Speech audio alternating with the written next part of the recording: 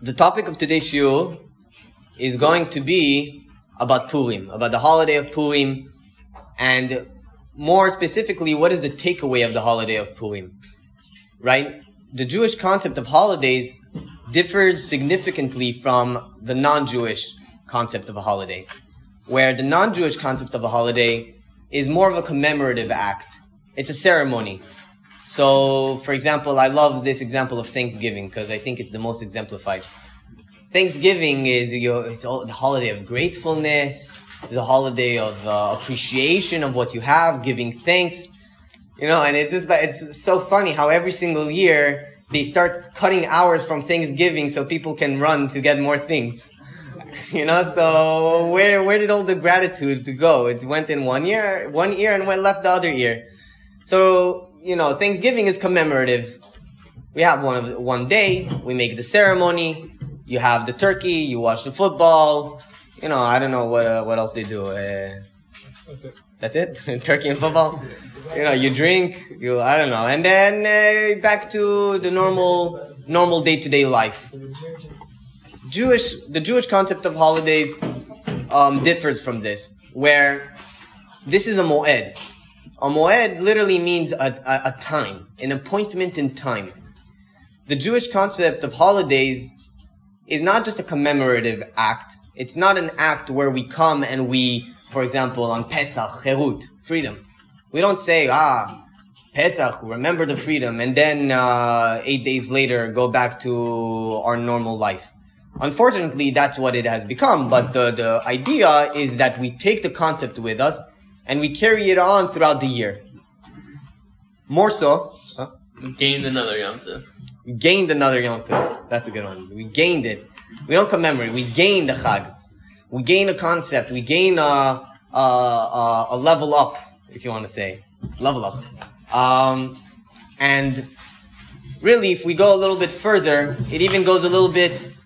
It goes a little bit more deeper than this, that every single holiday is a level up, is a concept that you need to exemplify in your life, and that in turn leads you to the next holiday, right? And then that in turn leads you to the next holiday, and you go from Pesach to Shavuot, you go from Shavuot to the Tzomot, you go from the Tzomot to Yom Kippur and Rosh Hashanah, Yom Kippur leads to Sukkot leads, etc., etc., etc., all the way to Purim, and then back to Nisan. And we know in Masechet Rosh Hashanah, it says that the beginning of the year for holidays is Pesach, is Nisan. So Purim is really the end holiday after an entire cycle of holidays. So not only is it that, okay, Purim is not just a holiday where we remember something that happened so many years ago. Purim is a concept that we need to take with us. And not only that, it's a concept that we need to take with us after so many holidays that gave us concepts that we needed to take with us in order to be able to get to Purim.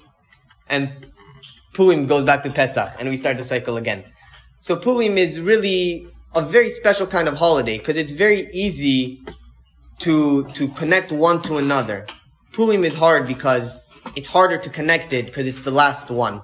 It's the last holiday in the cycle of holidays. So, the story of Purim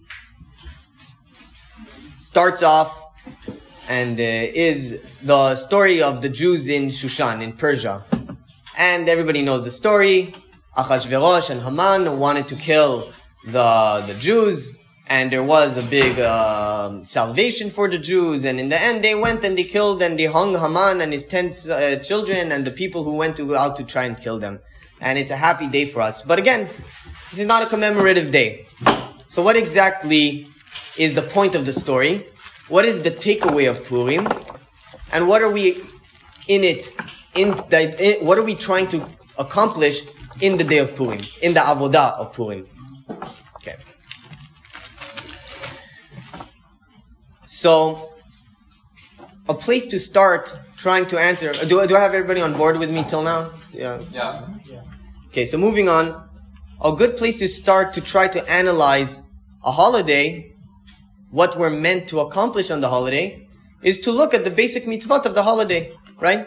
It's to look at the basic, tenets, not tenets, I don't know if that's the right word, but the basic customs and traditions and things that were meant to physically accomplish on the holiday. And through that, we're going to be able to find the spiritual, the metaphysical, the deeper understanding that we're trying to take out via these vehicles of physical actions. If I told you to put something on the table, you can say the reason why you're telling me to put it on the table is so that it's accessible to people who are seated at the table, right? That's basically the concept. If we want to know what is the point, we look at what is prescribed for us to do. Okay, so if we look at the way we celebrate Purim, it becomes very interesting. Why? Because we have Mikra Megillah, reading the Megillah, right? We have Matanot LeEvyonim, giving presents to the poor, and we have Mishloach Manot, giving food to your friends. Those are all very basic things, right? Mikra Megillah, why it's very easy to understand what's beneficial in reading the Megillah. We have this awesome story about God saving us, although it's hidden, whatever, but we have this awesome story about our history, how we came out. It's so motivational, it's inspirational. Yeah, it makes sense why we should try to read the Megillah. We have the Matanot LeEvyonim, giving presents to the poor. Is there any time that there's a problem with giving presents to the poor? No, it's obvious that it's a good thing to give presents to the poor. It's something that is noble regardless if it's Purim or not. Mishloach Manot, giving food to your friends. Also, it creates a bond between everybody. It creates a friendship. It makes sense why you should. It's all very normal, basic things to understand their benefit. But there's one more interesting thing that is very mind-boggling, which is to drink Seudat Purim. And Seudat Purim is to eat and also to drink. I'll prove later why it's drinking. I can see you're getting a lot of looks. Why? How do I know it's drinking? But the Gemara tells us, Chayav inish lebisume bepuraya ad lo yada ben arur aman lebaruch Mordechai. It's part of eating the seudah. How do I know it's part of eating the seudah? Part of the seudah is getting drunk. Because that's the girsa that Yalkut Shimoni has, and that's the girsa that is present a lot of time, a lot all over. It's not... Sorry, I jumped a little bit. We have the story right after the Chiyuv of Mechai Vinish Lebisume. We have the story of Rabba and Rab Zera, right? And it says over there, they were doing the Seudat together, Ipsum, and they got drunk. And then we have the whole story. Ipsum, they got drunk. The girsa that a lot of people have, and is present in the Yalkut Shimoni and most of the Midrashim, it's not Ipsum, they got drunk, is Asku b'Seudat Purim ad de Ipsum, till they got drunk. Meaning the getting drunk is an extension of the Seudah. That's how I'm proving that it's part of the Seudah. So we have this chiyuv of Seudat Purim, eating on Purim, which as we see from the way the Gemara is in the Girsa, is to get drunk. Now, in and of itself, it's a question. In and of itself, it seems strange, weird. But now let me tell you another thing. The Rambam says that somebody who gets drunk, naval b'rshut Torah. So you're going to tell me 364 days a year, every single day of the year, if you get drunk, you're a menuval, you're a carcass, b'rshut Torah. You're a dead person. You're what's the English word for? Disgusting. You're Shkotz. Novel. Okay. But one day a year, it's totally fine. Not only that, it's a chiyuv. If it said it's fine, I would have the question. Mutar li b'sumei bepuraya. Chayav inish li b'sumei bepuraya. Doesn't make sense. To give you another shtoch, Rabbi Avraham ben Rambam, the son of the Rambam, he writes in El Kafiyat El Abadin, the Sefer HaMaspik, he writes over there, what is the derech ha'am of kashrut? What is the basic path of kashrut?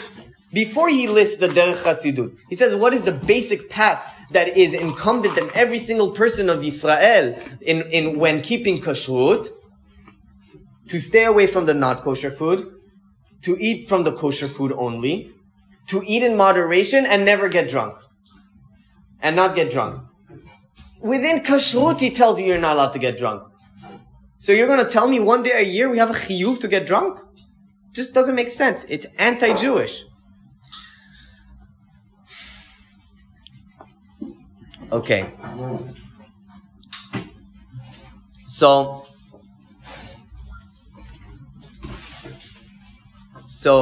I think the way to begin understanding a little bit is to look a little bit into the storyline, to look into the Megillah itself, see if we can find any hints to try to give us any answer. So, I don't want to say the whole story. I'm sure everybody here already knows the story. But there's a very interesting point in the storyline, and I'm sure a lot of people who learned under Rav Sheftel know this point a lot, but the Mordechai, what? No, you have to say it out loud. Saying, isn't the point correct? I'm pretty sure. Yeah. Pretty sure. So Mordechai, this is also Rav Moshe Miller, like not the one who lives here, but he asks. He says the storyline. It's very interesting. It's very mind blowing. Mordechai, he hears about the story of Haman paying the Ahasuerus to kill the Jews, the Parashat HaKesef as he calls it. And he wears the sackcloth and he goes up to the gates of the king. Goes up to the gates of the king. It's also very interesting why he doesn't go into the gate himself. He stays outside. Whatever. But he goes out the gate. He stands outside the gate of the king, and Esther sees him from the window.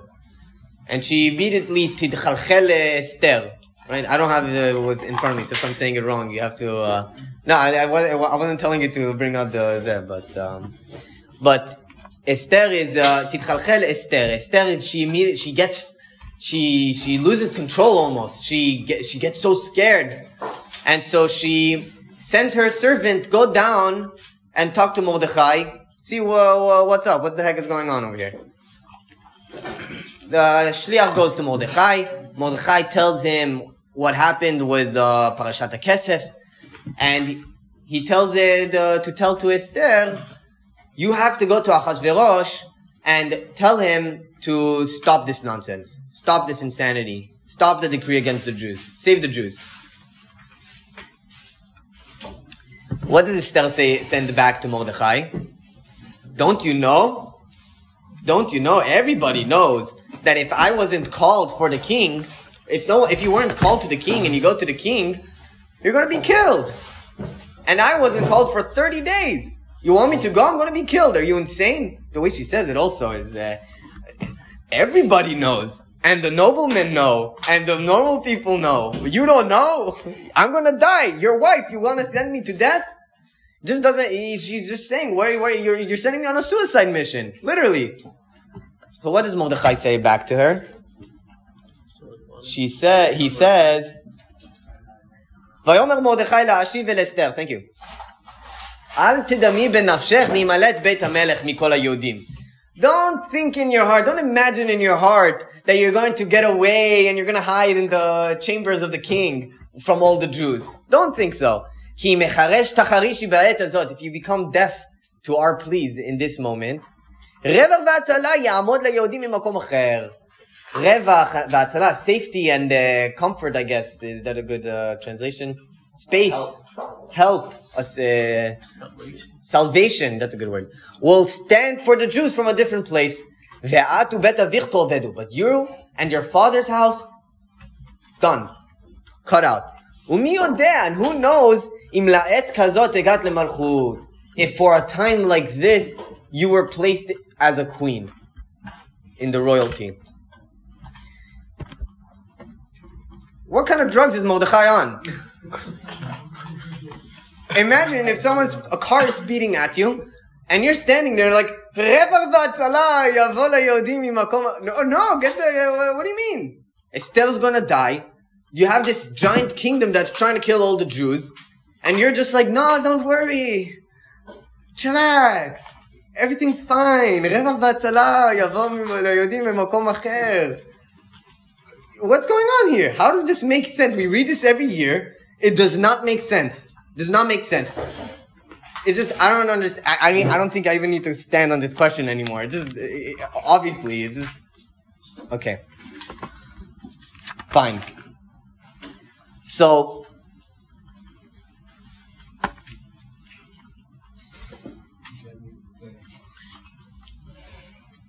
Yeah. So I think in order to answer that question, everybody gets the question, right? Okay. In order to start trying to figure that out, we need a little bit of a historical context. Because again, what does Mordechai tell Esther? Ato vedi, you'll be lost? No, atu bet avich tovedu. You and your father's household will be lost. Who's her father's household? Shaul HaMelech. Esther is a descendant of Shaul HaMelech. Haman, who's he descended from? Agag, Melech Amalek. Does that ring a bell to anybody over here? There's a famous story we read in the Haftarah last week. Navashir gang, always know the Haftarah. But we read in the Haftarah last week. It's the story in Melachim. The Jews go out to fight with Amalek. And there's the chiyuv, you have to kill every single one of Amalek. Shaul is leading the war against Amalek. They're beating them, they're defeating them, they kill everybody. Right? Now, what does he do? He takes all the sheep and the cattle. And he keeps it. Why? Because he wants to give a zevach to HaKadosh Baruch Hu. It's very noble. I want to take from the... Nobody can keep from the spoils of war. Everything has to be burned, but these I'm going to bring as a korban. And he also brings one more thing with him. Who? Agag. He brings Agag to Yerushalayim. Shmuel comes back. Shmuel comes down. And he tells Shaul, well, what's going on here? What do you do? And he says, we went to war. We killed Amalek. And you see these sheep? I brought them as a korban. And I brought Agag as a prisoner of war. And Shmuel loses it on him. And he says, the word is nim'as. Just like you were disgusted, you were done with God's word. God told you to kill every single one of Amalek, not to leave one. You bring the king back here? You bring the sheep back here? You shouldn't have brought even one. You should have killed all of them in the battle. You brought one of them back. Just like you were disgusted in the words of God, God is disgusted in you. And he rips the Vekara Mimcha Malchut, which, by the way, side point, there's a big question, why is it that we're called Yehudim? This wording of to cut the Malchut, that's also the wording where there's the split between Israel and Yehuda. So really the whole story of Megillah is from Malchut Yehuda, not from Malchut Israel. But that's a side point.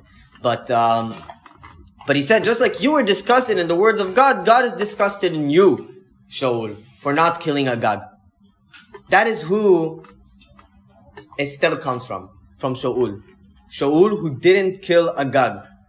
The only reason they are now facing once again Esther and Haman is because many years before, hundreds of years ago before, Shaul didn't kill Haman's great-grandfather, Agag. So this is again a connection, a time of showdown in history that happened before. And it happened once before also. When we left Egypt. When we left Egypt, who were the first nation that came and attacked the Jews? Amalek. Where's Agag? Who's Agag the king of? Amalek. Amalek versus Israel. It goes even before that. Where does it go? Bereshit. Bereshit. The world was created bishvil Reshit, before the head of the nation. Rashi says, En Reshit ela Israel. What does Bilam say? En Reshit ela Amalek. It's a showdown of creation. It's a showdown that comes from the beginning of creation, the purpose of the world. So, who is this Amalek? What is this Amalek? Right, I just told you they're, Beshit Amim. Who is he? The Americans? America. Like who are... So, Amalek is a worldview. Amalek is probably most exemplified, actually, by Bil'am, who I don't think he was an Amaleki. But he exemplifies the philosophy of Amalek. Amalek was Eliphaz's son, no? Yeah, Amalek is Esav's grandson. Eliphaz is his son. So many people can adopt the ideology of Amalek and join that category? Is that what you're saying? I think so. I think the battle of Amalek, this is a good question, because it's a big discussion whether the chiyuv to kill Amalek, because again, remember, this is also ties back. Besides for the fact that we're always showing down with them, we have a chiyuv to kill them. We have a chiyuv to kill them. We don't have a chiyuv to kill any other nation. We have a chiyuv to kill Amalek. Which, by the way, that was a question. Thank you for reminding me. I forgot to ask. Later on in the story, like ever since Perek Chet, ever since Perek Chet till the end, right? It's the most anti-Jewish thing you've ever read in your life. Then they went and they killed and they asked for another day and they slaughtered, and you know how much they killed? They killed 500 and they... Whoa. You ever read something like that about the Jews? It's, it's usually the other way around, almost, Look how much Jews we killed. It's not how much the Jews killed. But this goes back to the thing that this is not just a case about Persians. This is a showdown with Amalek. So the question is, they ask is it a genetic thing, an ethnic thing? Do we kill Amalek because they're Amalekim? And it's also very strange because we have to kill every single one Amalek, but, everyone has the stories, he saw an Amaleki on the street and he wanted... It's like the joke with the Brisker in Bnei Brak is that he committed suicide. So they checked the note. What does he say? I had a suspect whether or not I was Amalek, so I shot myself. But Safek Doraita L'Chumra. yeah, Safek Doraita L'Chumra, so I shot myself. So the thing is, though, that you're actually not chayav, from my understanding, I might be wrong, but you're not chayav to kill Amalek if you see him on the street. It's just in a time of war. Which is strange. If we have a chiyuv, which in and of itself is a question, why do we have a chiyuv of genetic cleansing, ethnic cleansing, genocide? We're going to only do it in the time of war? Do it even when it's not in war, no? Which, so I don't know. It's a big question whether or not it's a genetic thing. I am more of the side that thinks it's more of a worldview. We have to kill the worldview of Amalek. And part of that is also the genetics, the ethnic, the people who are in that worldview. But I really, it's like Amalek also. Shmayana Battalion, they were from Amalek. Do we kill them? No. Once they left, that is killing Amalek. Once we took them away from their worldview, which we're going to see what it is, and they bring them into Israel, then I think it's more of a worldview. I think the Rambam actually thinks it's, the Rambam is more on the side of it's ethnic. And actually Chacham Faur disproves using the Rambam that it can't be that. It's very interesting. But, happened to be with the king of Amalek. He was the last one, and then just a couple years later, there's hundreds of them. Right, and the Midrash, it's also so weird. The Midrash, I was gonna mention it, but I'll just mention it now. The Midrash over there says, how was it that Amalek stayed alive from only Agag? Right, because only Agag was alive. If there's no other Amaleki, so how was it that he was able to procreate? They said, no. The Amalekim, they can turn into animals. And so at night, Agag went to the animals and he had babies. Because they kept the animals. Wait. He kept the woman. No, he didn't keep the woman. He kept the animals. The Midrash says the animals were the women that turned into animals. And, well? I thought there was a woman In the what? in the jail that he was with. Not sure. We can check the psukim. We can check the psukim. I'm very open to being wrong. But, because I prefer a normal answer than the woman turned into animals answer. But, fine. So, what is Amalek? What is Amalek? Let's get back to what is this philosophy of Amalek that we try to kill? So we have to look at Bil'am. Bil'am exemplifies Amalek. I heard from someone that Bil'am taught Amalek. I don't know. It's they're connected. They're connected somehow. But philosophy-wise, they're very connected. So the story of Bil'am in Parashat Balak makes no sense to anybody who reads it. It just doesn't make sense. Balak goes to Bil'am, and he says, curse this nation for me so I can beat them in war. Okay, makes sense till now. Bil'am says, I can only do what God tells me. Makes sense.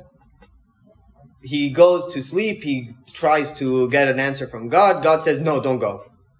He says, okay. Wakes up in the morning, God tells him, go, but do what I tell you. He says, okay. Goes with them. He gets to the place, they're like, okay, curse them. They're like, wait, I can only do what God tells me. They say, okay, God says, no, now you're going to bless them. He's like, okay, now I'll bless them. What? Meaning there's no continuance. Meaning, put the thing over here. Okay, now take it back. Okay, no, put it back. Okay, meaning he's just like, every single thing, don't curse them. Okay, I won't curse them. In the morning, okay, fine, but you guys stay around. Maybe God will change his mind or something, Then God says, yeah, go with them. Okay, I'll go with them. What happened to the fact that God just said no? We can look in the Psukim. I'll make it a little, I don't know if everybody's, where is it? Balak.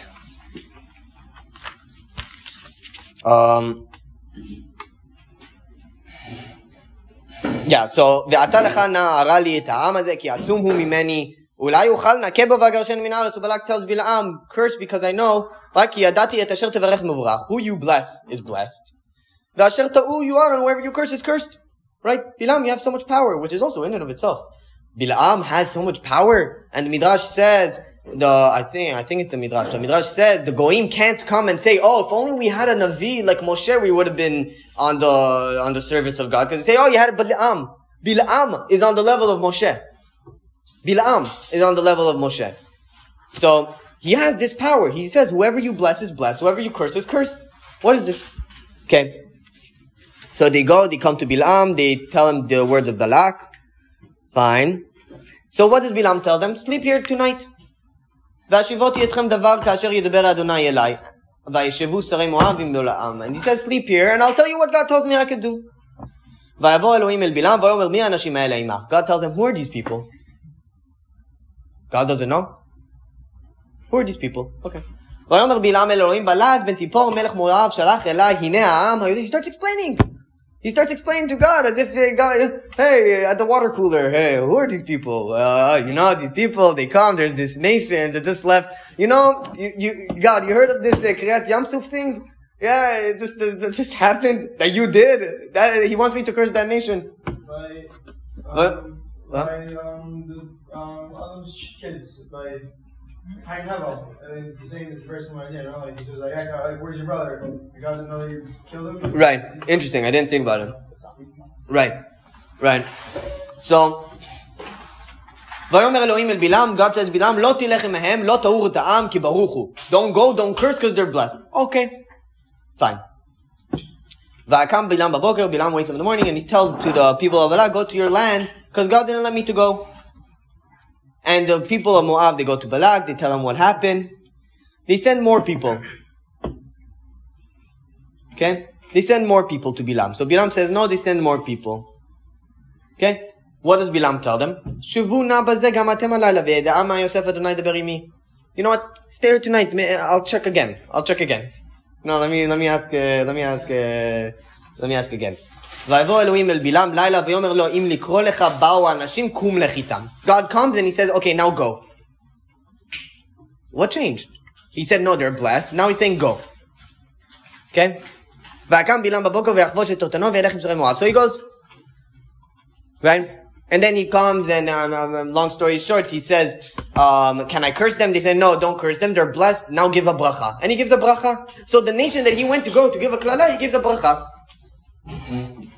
No, meaning the word of God is changing faster than the opinion of Bilam and whether or not he wants to curse the nation. Okay. So, from here we can see what so this doesn't make sense. What's going on over here? What's going on over here? How is Bilam approaching God? How is Bilam, what's his rationality between changing? What's his rationality between the first time and the second time? And what's the rationality that in the end he finally is able to bless instead of curse? To understand that, I think we need to understand where Bilam got his power from. Bilam, we say, everybody is on the same page about what the questions on Bilam, right? Yeah. So, where does Bilam get his power from? Bilam, we say, got his power from Rega. What? Rega. What's Rega? A moment. There was a moment where God's angry. And he was able to tap to that moment. Okay? So why can't we tap into that moment? Why is it that the Jews are able to tap into that moment? Why isn't it that Moshe wasn't able to tap into that moment? The reason is because it's a rega. It's a moment. It's not connected to anything. It's not connected to time. You come and you're trying to, it's 57 seconds after here. No. Bilam doesn't believe in that. Time is a construct. He's always open. He has no continuance. He's always open to that rega. So he's able to act on that rega. So we also see he doesn't talk to God. God happens on him. Vaikar, right? God happens on him. Which, by the way, the same way God happens on Bilam, Vaikar, is the same way Amalek happens on Israel. Vaikar, karcha baderech. They happened on you. Does it make sense to you that a nation sees there's a freaking pillar of fire that's guarding half the nation? There's like maybe 20 that's standing outside. They're like, let's kill those 20. They don't connect the dot between the fact that the person that the God that is protecting the ones in here is also wanting to protect those that are outside. Right? They don't connect that. They say this is this, that is that. This is here and this is there. They're not connected. They live in rega. They live in yikar, in happenstance, keri. That's where Amalek got his power from. Because he was able to tap into that. He was able to tap into the fact that the world that we perceive is random. He was able to tap into the fact that this existence that we have down here is completely random, completely meaningless in and of itself, completely chaotic. And he knew that. So what God tells me yesterday is not what God is going to tell me now. And what God tells me now is not what he's going to tell me tomorrow, or the day after that, or a moment after that. Everything stands on its own. Why? Because there's no meaning to this world. There's no meaning to this world. There's no continuance. There's no connection that puts a thread between the actions of today to the actions of tomorrow and creates a continuance. That's a construct. That's something we invented, Amalek says. That's something that is fake. That's something that in and of itself has no purpose. That's why Amalek is karcha. They're the kings of keri, of nothingness. They're the kings of nothingness. And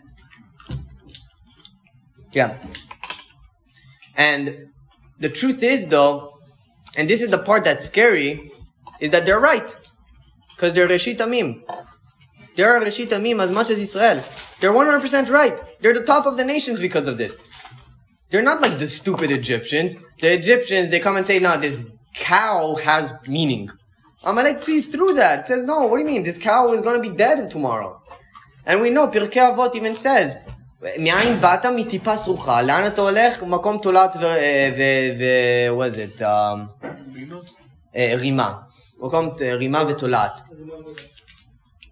What's the point of this world? You're coming from garbage, and you're going to garbage. Different kinds of garbage. One's sperm and one's worm food. But what's the difference? So really, you live your 80 years, and sometimes some people have the opportunity to overlap their window of space of time between being sperm and worm food, and that's it. That's the entirety of the world, if you think about it. That's the entirety of existence. It's postmodern almost. The world finally gets to a point where, finally this is like the common understanding. Everybody, like everyone you ask in the street is on this. But this was very groundbreaking when Amalek came out with this. Amalek dropped it first. They come out, they say there's no point. There's no point. And if you look into the world, it really is. It makes it really hard because it's very hard to come and try to say, no, the point is chesed. The point is to do good to the world. Really? Abraham, who is the father of chesed, had to do Akedat Yitzchak. If he wouldn't have done Akedat Yitzchak, it would have been a lack of him. So you're really going to tell me that chesed is the best thing? Even the father of chesed had to do din, had to do Akedat Yitzchak. You want to tell me it's din? We know that a world that is completely din is going to die. You want to tell me that it's destroying the Avodah Zarah? Destroying the Yetzer Hara? We know that the Chachamim did destroy the Yetzer Hara and the world almost ended. There's no absolutes. Everything needs to be, there's no absolutes. So you're going to tell me chesed is good. I'll tell you no, chesed is not good because we know too much chesed actually leads to, as we know, chesed is the same word for incest. Znut, chesed. Is chesedi. Yeah, incest. Yeah.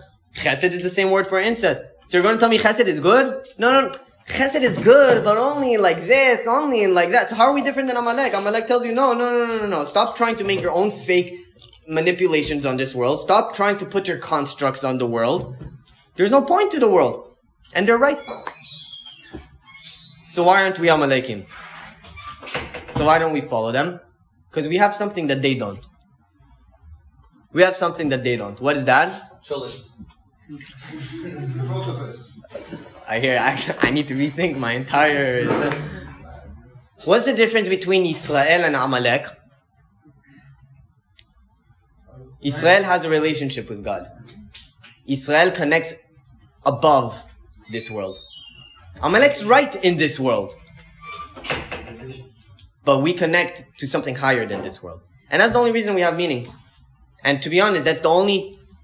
That's in and of itself, if you think about it, Amalek's right about existence until the point of relationship with God.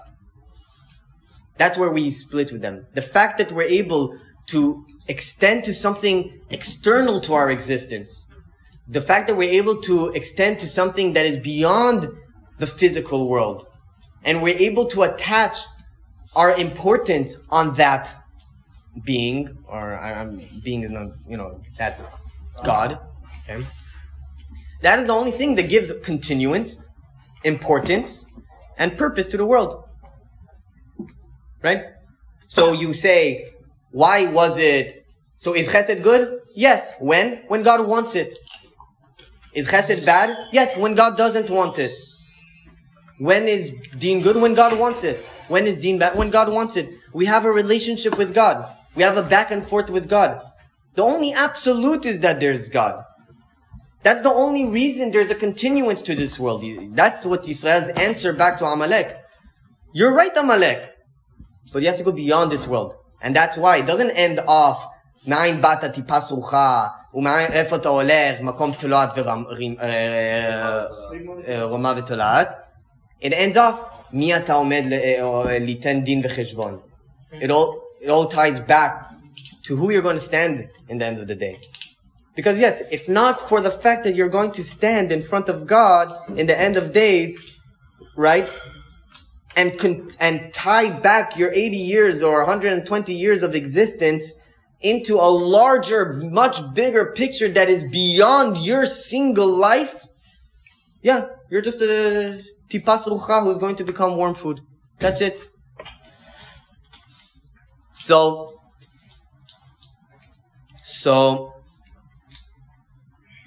now I want to point out the end of the Megillah. The end of the Megillah, after the Megillah really, there's a piyut that I actually read. I was wondering who wrote this piyut. And Shoshanat Yaakov, right? The Ashkenazim sing it, Sfaradim don't sing it, but it's very prevalent throughout the world. The Machzor Vitri actually says that the Hasidim Arishonim actually wrote it, which just shows you how some people say the Gaonim wrote it. But it's very, very... So, Shoshanat Yaakov Tzala v'Samicha, Birotam Yachat Cheled Mordechai. How do you translate Shoshana? Like the rose? The rose of Yaakov, Israel, they were joyous and happy when they saw together the tchelet of Mordechai, the blue of Mordechai. Tzuatam Haita LaNetzach, their salvation was forever. Tikvatam bechol dor vador, their hope is for every generation. Lehodia, to let you know, shekol kovecha lo yovoshu, anybody who calls out to God will not be left to dry. Velo yikalmu LaNetzach kol hachosim bo, and they won't. And people who believe in chosim in God will not be left forever. I'm translating this horribly. Aru Haman, cursed is Haman, Asher bikesh le'obdi, who wanted to kill me. Baruch Mordechai Yodi, blessed is Mordechai Yodi. Arura Zeresh, Eshet Mafchidi, cursed is Zeresh, the wife of the one who scared me. Brucha Esther Badi, blessed is Esther who was with me. Vegam Charvona Zechul Latov, and also Charvona Zechul Latov. So, what is Tchelet Mordechai? The Tchelet Mordechai, on the simple level, is just he wore the king's clothes when Haman was taking him out into the city, as the story goes. He's wearing the king's clothes. Tchelet is a color of royalty. Okay, I think it goes much deeper than that. Why? Because we say that in tzitzit you have the color tchelet. Nowadays, unfortunately, we don't have the zchut, but tzitzit you have the color tchelet. That was actually the main point of the tzitzit, is to have the tchelet. And Rashi explains why. Because tchelet is blue. The blue reminds you of Shamayim. Shamayim reminds you of heaven, of God. And God reminds you that you need to do the service of God. Right? Very similar. Very similar. It's very similar. It's very similar to the story of how we defeat Amalek. How does the story go? Amalek's attacking the Jews. Moshe, Aaron, and Hur go up the mountain. And Moshe raises his hands. And Hur stands on one, raises his hand from one side. Aaron raises Moshe's hand from the other side. And he raises his hand. And as they say, the Pasuk says, when his hands were up, that's when the Jews were winning. When the hands were down, Amalek was winning. So the Gemara in Tavchav Tet, in Masechet Rosh Hashanah, asks, and was it that the hands of Moshe were winning the war or losing the war? Does that make sense? The hands of Moshe, they were winning the war? No. Rather what? Kol Pam, every time when Moshe's hands were raised up, the Jews would look up to his hands, look up to Shamayim, and Yishabdu libam le'avim shebashamayim. That's a key word. To translate, they would place their heart in a servitude of God. Devoteness to God. That's a good word. That's a key word. It's not remembering God. It's devoteness to God. Okay? Side point. But, devoteness. So, I think that's the Tchelet of Mordechai. Now, what is the Tchelet of Mordechai? The Tchelet of Mordechai is exactly the point what he tells Esther that we don't understand what he's saying. He's not crazy. He's not crazy. In fact, he's the most sober, sane person who's connected to reality. Why? Because he's connected to absolute reality.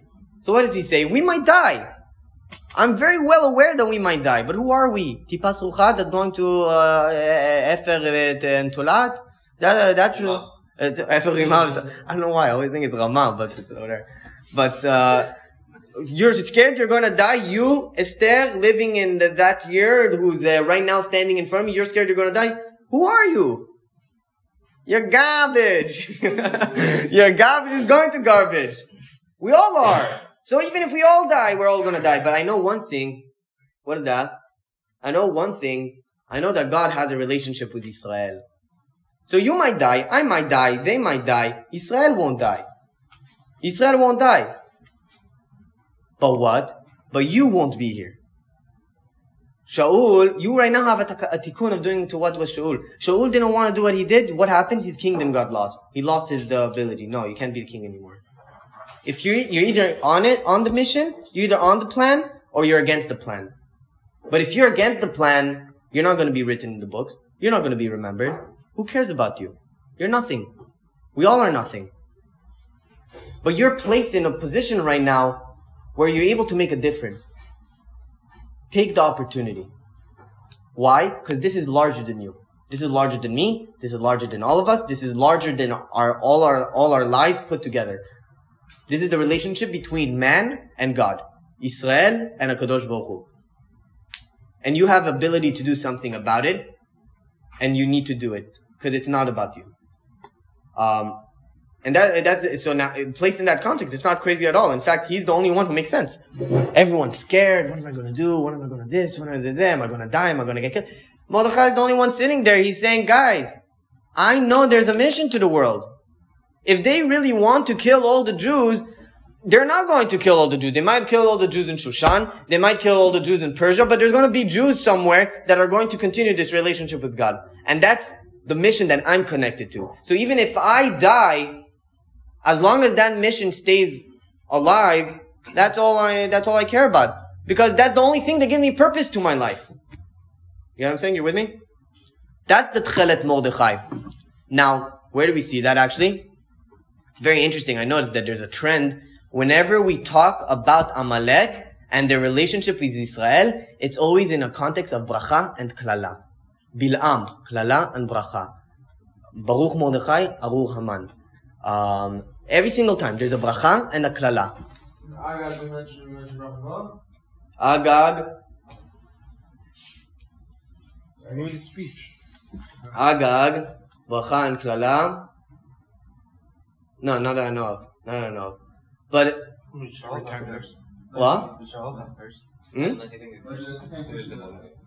We need to check. I don't think it's a curse over there, but I don't think that's a curse. But regardless, okay, maybe not every time we deal with Amalek, but at least the 2 times that it counts. Bil'am. We'll just cut this out. Yeah, we'll cut it out. We'll minute 57, I think. We'll cut it out. But so what is the word bracha? The word bracha is actually a gardening term. Livroach. To graft, I think it's called. When you take one branch and you connect it to another branch. That's called grafting, right? That's bracha, livroach. Right? You have a source there? I need to check. Check up online. Livroach, gardening term. I think it's grafting. Yeah. That's the word bracha. Livroach. Now, in Hebrew. Now,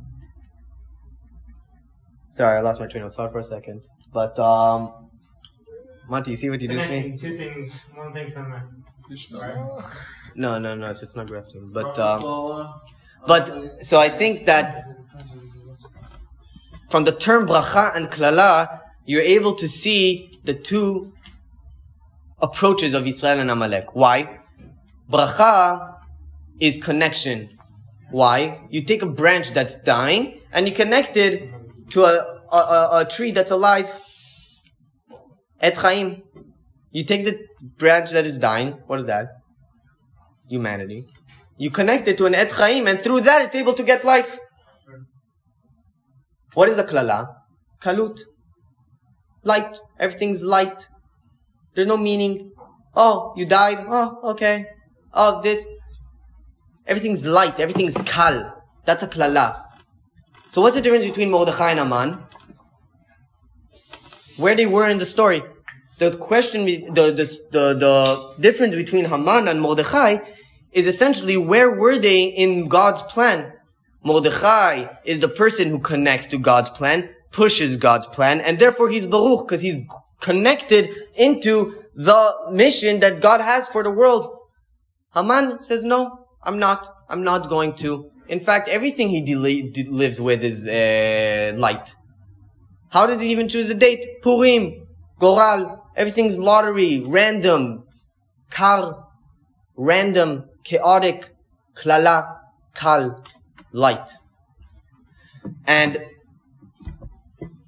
we finish off the piyut with V'gam charvona zachu latov. Charvona zachu latov. Can anyone tell me how many psukim charvona has about him? One pasuk. That's it. One pasuk. Charvona zachu latov. So this is from Rav Sheftel. Rav Sheftel says that if you're able to get to the real understanding of Tchelet Mordechai, if you're able to get to the real understanding that everything is part of God's plan, as Mordechai showed the Jews, then Gam Charvona Zachu Latov. Charvona is the Churban HaBayit. Even the Churban HaBayit, you're able to understand it, that it was for our good. Not the guy? I'm sure the guy also. Why not? Let's remember the guy of the good, no? So, He's represented as a Korban. yeah, he's a symbolism for the Churban. So now I think that we see this actually also back in Bil'am.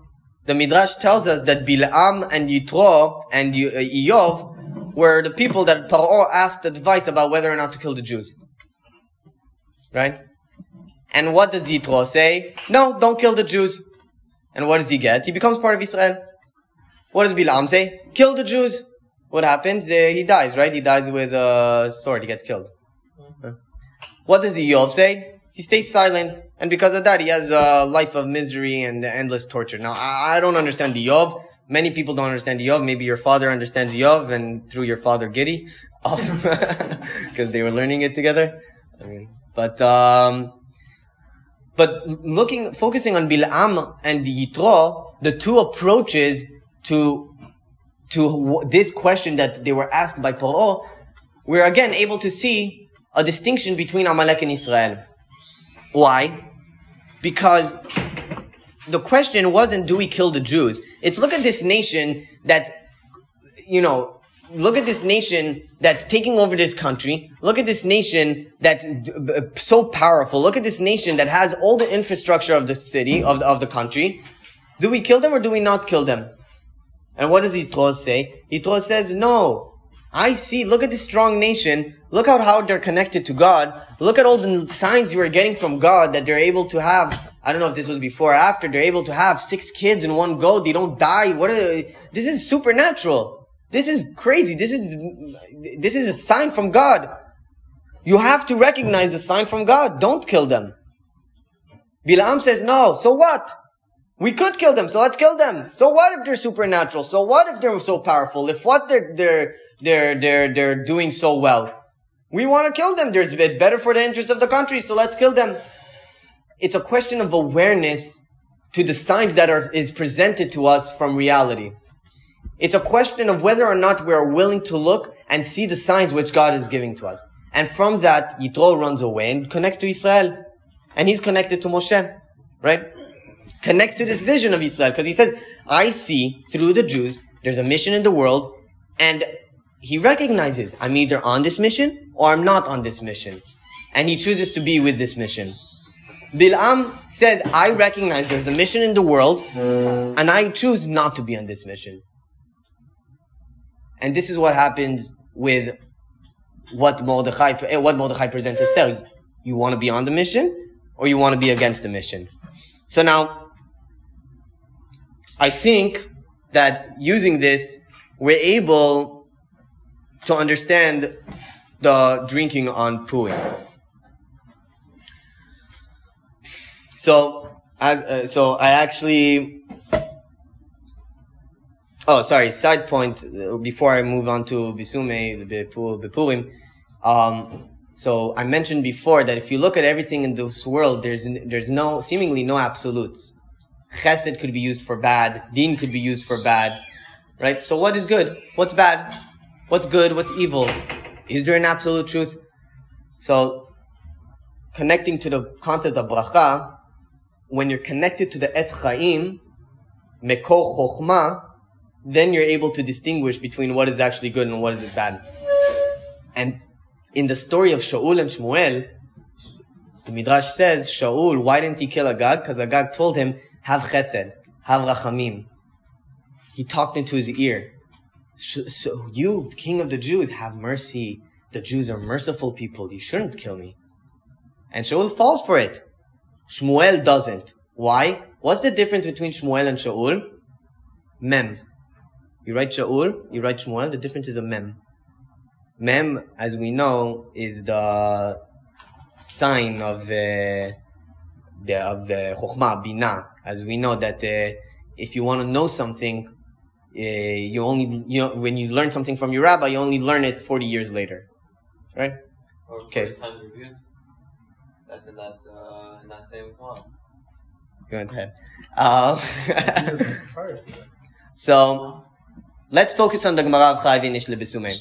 So, the Gemara starts off, there's Rabba and Rav Zera, they're sitting together, they're having the Seudah. Kam le Rabba, ve'ashchata le Rav Zera. So now we have the famous question, how can Rabba shecht Rav Zera, right? Rabba. I think he said Rabba though. It's Rabba. But, whatever. No, yeah, but Begelman. How can Rabba shecht Rav Zera? So, the next day, it says Lemachar, the next day, Bai Rachamei Alei, he asked for forgiveness, and then Ve'achyeh, and brought him back to life. Lishana, next year, he goes up to him and he says, let's do a Seudat Purim again. And he says, Lo kol shata v'shata mitrachesh nisa. Not every single hour and hour there comes to the nest. What's going on here with Rabba and Rav Zera? I don't know, everybody already knows the question. How can Rabba shecht Rav Zera? Okay, so I was made aware by the Ya'abetz to a Gemara in Masechet Brachot, Daf Lamed Amud Bet. And it lists over there, how do we know that you're not allowed to pray with Kalut Rosh? And they bring the sources. But then Rabba comes around, and Rabba says, what's the source that you need to be serious when praying? Says, Gilu bera'ada. Should be so joyous to do the service of God that you're shaking. Ra'ada. Trepidation. And then there's a story. Rabba goes up to, I think, I'm not sure if it's Abaye or Rav Yochanan, I don't know. He goes up to him, he sees him, he's laughing, he's happy.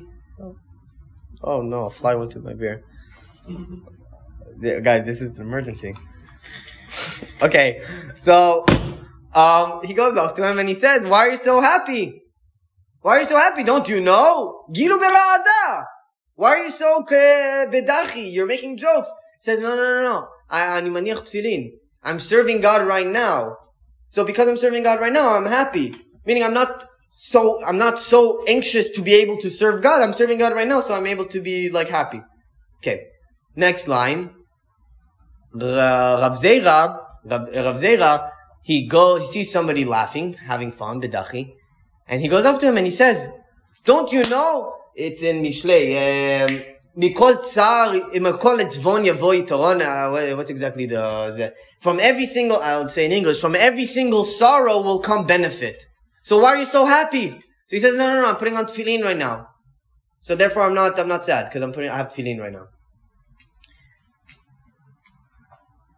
Rabba and Rav Zera are two so extreme points of a spectrum that they come back to the same exact point. Rav Zera says, don't you know Gilu bera'ada? You should have Gil. You need to be so happy. That he goes up to someone who's having fun, who's lightheaded, and he says, what are you doing so chilled? You have to be crazy, shivering. At a certain point, from happiness you start crying, right? Rav Zera, the opposite. There's sadness. Why are you so happy? They're so extreme on the two spectrums that they have the same exact story. We're the same exact story. They go up to somebody and they say, why are you so happy? And he says, I have tefillin. Same exact story. So, Haman and Mordechai are like that. Similar like that. They're two such extremes, but they connect at one point. You answer the question? Yeah, of course. They connect at one point. And so, Haman, usually in our day-to-day life, we think of what is good, and we think, absolute good. You think of some tzaddik, humble, so it's there. And you think of a rasha, and you say, wow, the rasha is so disgusting, so that. But the truth is that these are two constructs that were built by us. Right? The way we perceive a tzaddik and the way we perceive a rasha are two very extreme concepts. And it's very flabbergasting. A lot of people, you take a rasha like Hitler and you're like, did you know he was vegetarian? It's true. What do you mean he's vegetarian? Yeah, he was actually a vegetarian. He didn't like harming animals. He didn't believe in harming animals. And you're like, it just doesn't make sense. How could a person like that how does that make sense? Somebody who's able to commit a genocide doesn't want to kill animals? It's because our concept of evil and our concept of good are constructed by us. They're not real. They're not real. How do I know they're not real? Because half the people that are not connected to absolute reality have the same exact construct as us. Right? They believe in evil and good, and they don't even know what evil and good is. So, I think that's the point of the story, and through that we're going to see why Yechavin is.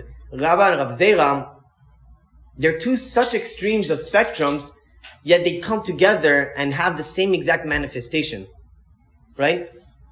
Purim, the Seudah of Purim, we're supposed to get drunk, lipsume, which I don't know if this is the Soros, but suma means blind. You're supposed to get blind. It's a different word, but I think it's connected. Suma means blind. Now, it's not the point, it's not like the thrust above those.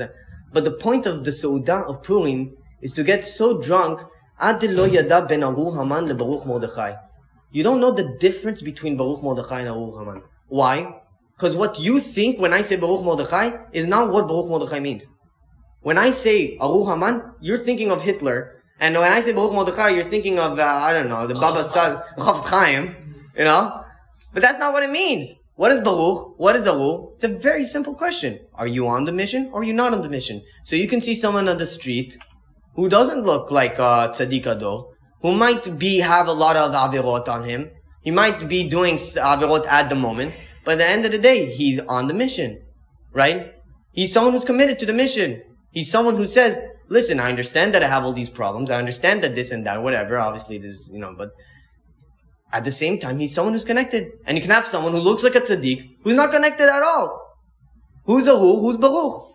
You don't know. You don't know. So we have this construct of who we think people are, when the truth is, it really comes down to a very basic question. Are you on the plan or are you against the plan? Are you connected, Baruch? Are you not? And therefore you're Kal, you're Aruch. What? Inward as well. Am I? Yeah, it's very much inward. Now, Rabba and Rab Zera, Rabba didn't fulfill his mitzvah, I think. With humility, I think the issue over there, Rabba didn't fulfill his mitzvah. Why? They did the Seudat Purim, they got drunk, Kam Rabba. Rabba got up. Kam is a word also for waking up. Woke up. Ashchatalei le Rab Zera. He shechted it for Rab Zera. What did he shecht for Rab Zera?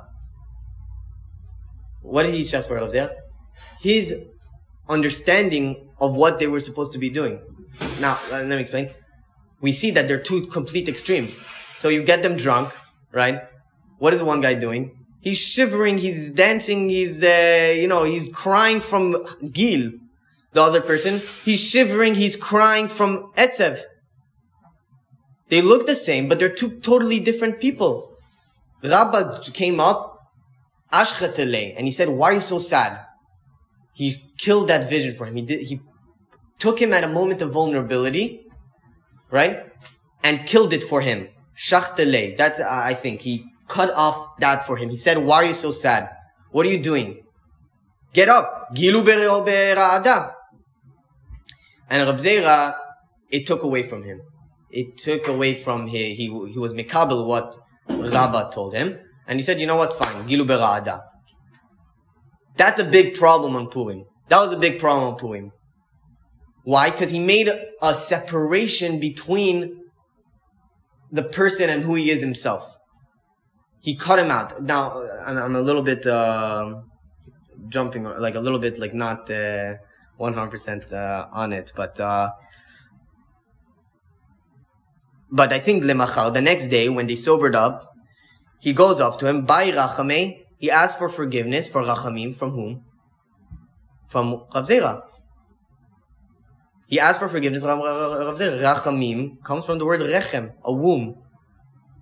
Tells him, have room, even though I killed this life vision you have rachamim on it. There's room for both of us. He tried to go and fix what he messed up on Purim. And in the end, Achye, he accepted it. L'shana haba'ah, the next year, he said, let's have a Seudat Purim together. Which, by the way, that's the disproof why it can't have been an actual killing or an actual hurting. Because if you do an Averah, part of doing tshuva is azivat achet. So what, you're going to go back to the place that you did the Averah?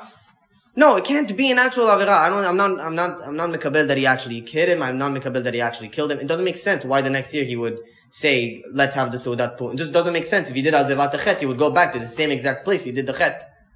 Rather, I think he's asking from Rav Zera, have rachamim on this life vision that I killed for you in your moment of vulnerability. Because it's very possible to kill for someone something that he finds very dear in a moment of vulnerability. Right? Imagine you are a collector of, I don't know, dust bunnies. I don't know, this is something random. Okay, you come up to me and you say, in a moment of vulnerability, you know, I really love dust bunnies. And I say, hey, you fool, you idiot, dust bunnies are stupid. I just ruined something that was a very big part of your life. More so if you're drunk and I'm sober. I think that's what Rabba did to Rav Zera. Shachte lei le Rav Zera. He shechted it for Rav Zera. He shechted Rav Zera's life vision to Rav Zera. Now, so what's the point? What's the point? So we understand how the sugya reads, but what's the point? The point is that there's many different ways to be connected to the mission. There's many different ways to be connected to the mission. In our day-to-day life, we don't see every single way because there's a certain construct of reality which we abide by, which states you have to do it like this, you have to do it like that. It's not so socially acceptable to have like this, to be like that.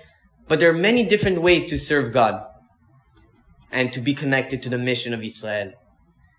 Nichnas yain yatsa sod. Purim is the day where that comes out. And everybody's on the same page. And everybody shows the many different ways that come together in one mission. Right? So, every single person on Purim is the most himself he is the entire year. 364 days a year, there's a certain amount of respect you have to the tzibur and to the society and to the societal norm. Purim is the day you come out in the fullest you that you are. It's the most human holiday that there is. It's the most human holiday. It's a question to you to come out and be you. Through yain, through taking away the inhibitions that stop you from coming out the way that you actually are. What's the point of doing this? The point is to foster in Israel 2 points. It's the point to break in Israel this construct that the other nations have.